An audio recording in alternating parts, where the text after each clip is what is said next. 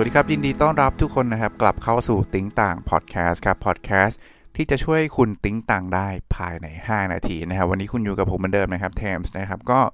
วันนี้เรื่องที่อยากจะชวนคุยกันนะครับเป็นเรื่องเกี่ยวกับ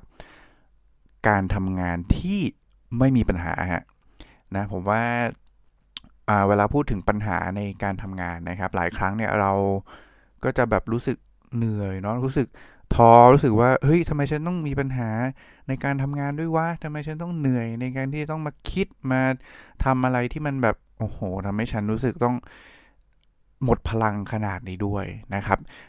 หลายครั้งเรากลับมาถามตัวเองว่าทำไมการทำงานมันถึงต้องมีปัญหาแบบนี้ถูกไหมฮะเรามักจะอยากได้งานที่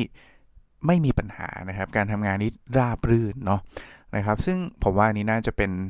ความต้องการปกติของพวกเราแหละความ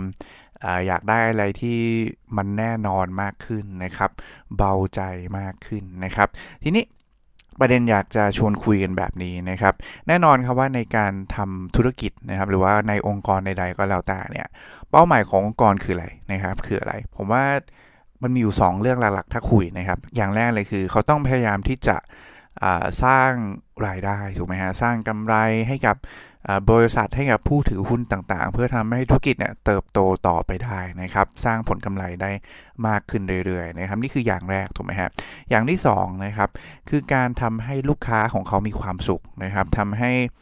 คนที่ใช้สินค้าใช้บริการของเขาเนี่ยได้รับบริการที่ดีนะครับที่ตอบโจทย์เขาได้เมื่อมันตอบโจทย์ได้เนี่ยมันถึงสามารถที่จะสร้างให้เติบโตต่อไปได้นะครับมันจะเกี่ยวข้องกันนะครับผมว่านี่คือถ้าเราคุยกันถึงปัจจัยหรือว่าเป้าหมาย2อย่างนะครับที่ทุกบริษัทพูดถึงหรือว่าจำเป็นต้องไปก็คือ2อย่างนี้อยู่ดีหนีไม่พ้นนะครับทีนี้การที่เป้าหมายของบริษัทมันเป็นแบบนี้หมายความว่าอะไรฮะหมายความว่าบริษัทเนี่ยจำเป็นที่จะต้องสร้างสิ่งใหม่ต้องแข่งขันอยู่ตลอดเวลานะครับมันนำมาสู่ความจริง2ข้อเกี่ยวกับปัญหาในการทำงานที่ว่าข้อ1นะครับข้อ1ถ้าบริษัทไม่มีปัญหานะหรือว่าถ้าการทำงานที่คุณทำอยู่เนี่ยมันไม่มีปัญหานะฮะมันหมายความว่าบริษัทนั้นเนี่ยไม่ได้ทำอะไรใหม่นะเพราะฉะนั้นคุณรอเจ๊งได้เลยนะครับนี่คืออย่างแรกนะครับถ้าบริษัทไม่มีปัญหาหรือว่าการทำงานของคุณเนี่ยไม่มีปัญหานะครับหมายความว่าคุณอาจจะไม่ได้ทำอะไรใหม่หรือว่าบริษัทนั้นอาจจะไม่ได้ทำอะไรใหม่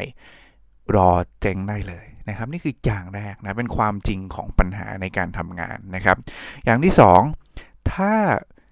บริษัทไม่ได้ทำอะไรใหม่ถ้าบริษัทไม่มีปัญหาทุกอย่าง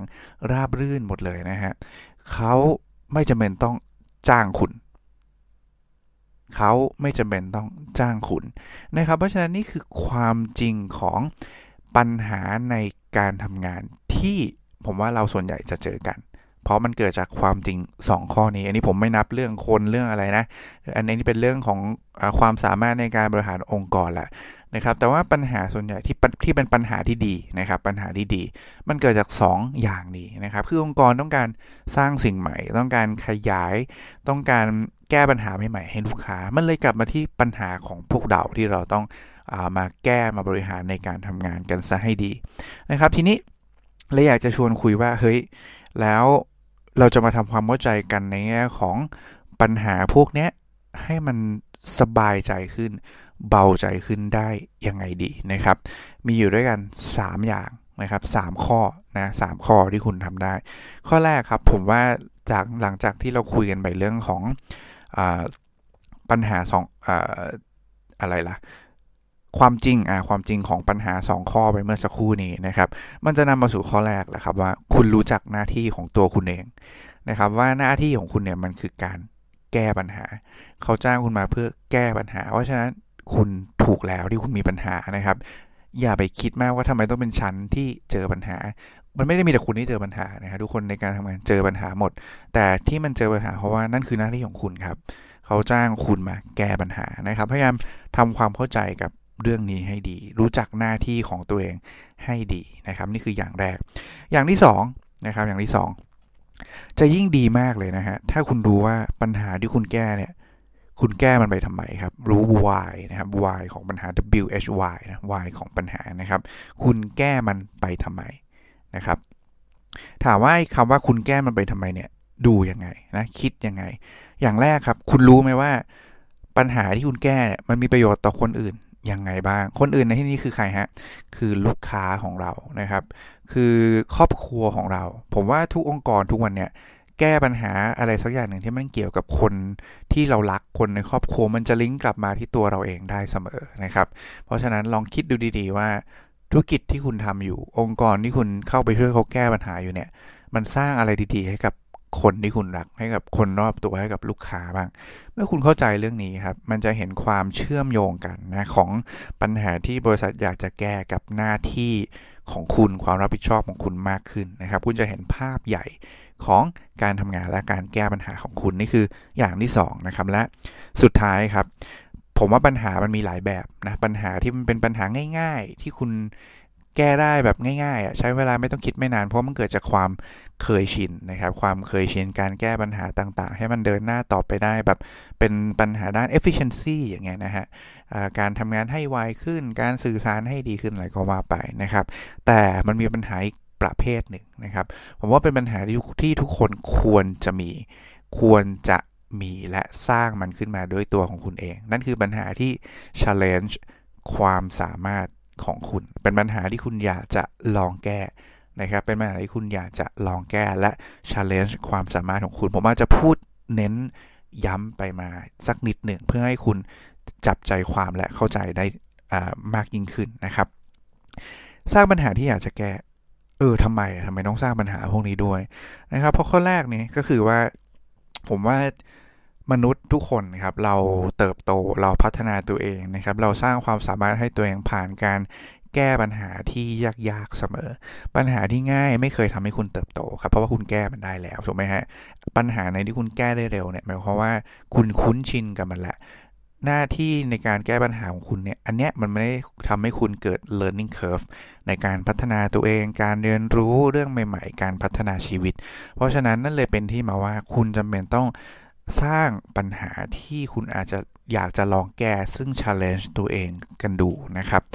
การที่คุณตั้งแบบนี้ขึ้นมามันจะทำให้คุณเห็นแกปครับว่าคุณยังทำเรื่องอะไรได้ไม่ดีและใช้ระยะเวลาในการทำงานเนี่ยเพื่อเรียนรู้ครับเพื่อลงมือทำจริงเพื่อพัฒนาตัวเองนะครับการแก้ปัญหาโดยการลงมือทำจริงเนี่ยจะทำให้คุณเติบโตได้มากกว่าการแค่มานั่งเรียนนั่งอ่านนะครับการลงมือทำจริงจะทำให้คุณเรียนรู้ได้ไวกว่าเสมอนะครับเพราะฉะนั้นเมื่อเรียนรู้อะไรแล้วเนี่ยสนใจเรื่องไหนเนี่ยลองทดลองดูซิว่าเอามันมาสร้างเป็นปัญหาที่คุณอยากจะแก้ในการทำงานได้ไหมนะครับนี่คือข้อที่3นะครับผมสรุปอีกครั้งหนึ่งนะครับ3อย่างนะที่จะช่วยให้คุณเข้าใจแล้วก็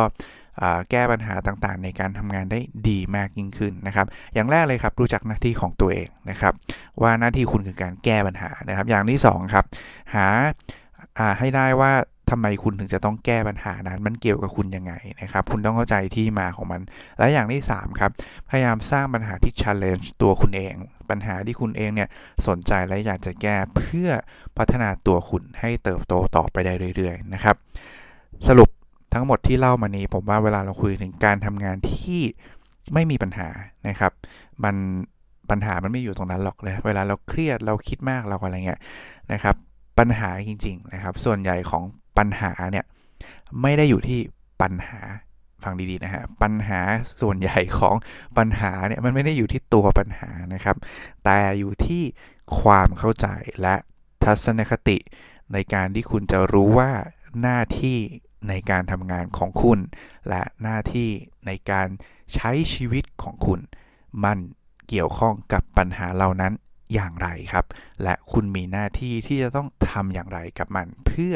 ทำให้ทุกอย่างเดินต่อไปข้างหน้าได้ด้วยดีทั้งต่อตัวองค์กรของคุณและตัวของคุณเองครับและนี่ก็คือติ้งต่างพอดแคสต์ในวันนี้นะครับก็ประชาสัมพันธ์เนาะผม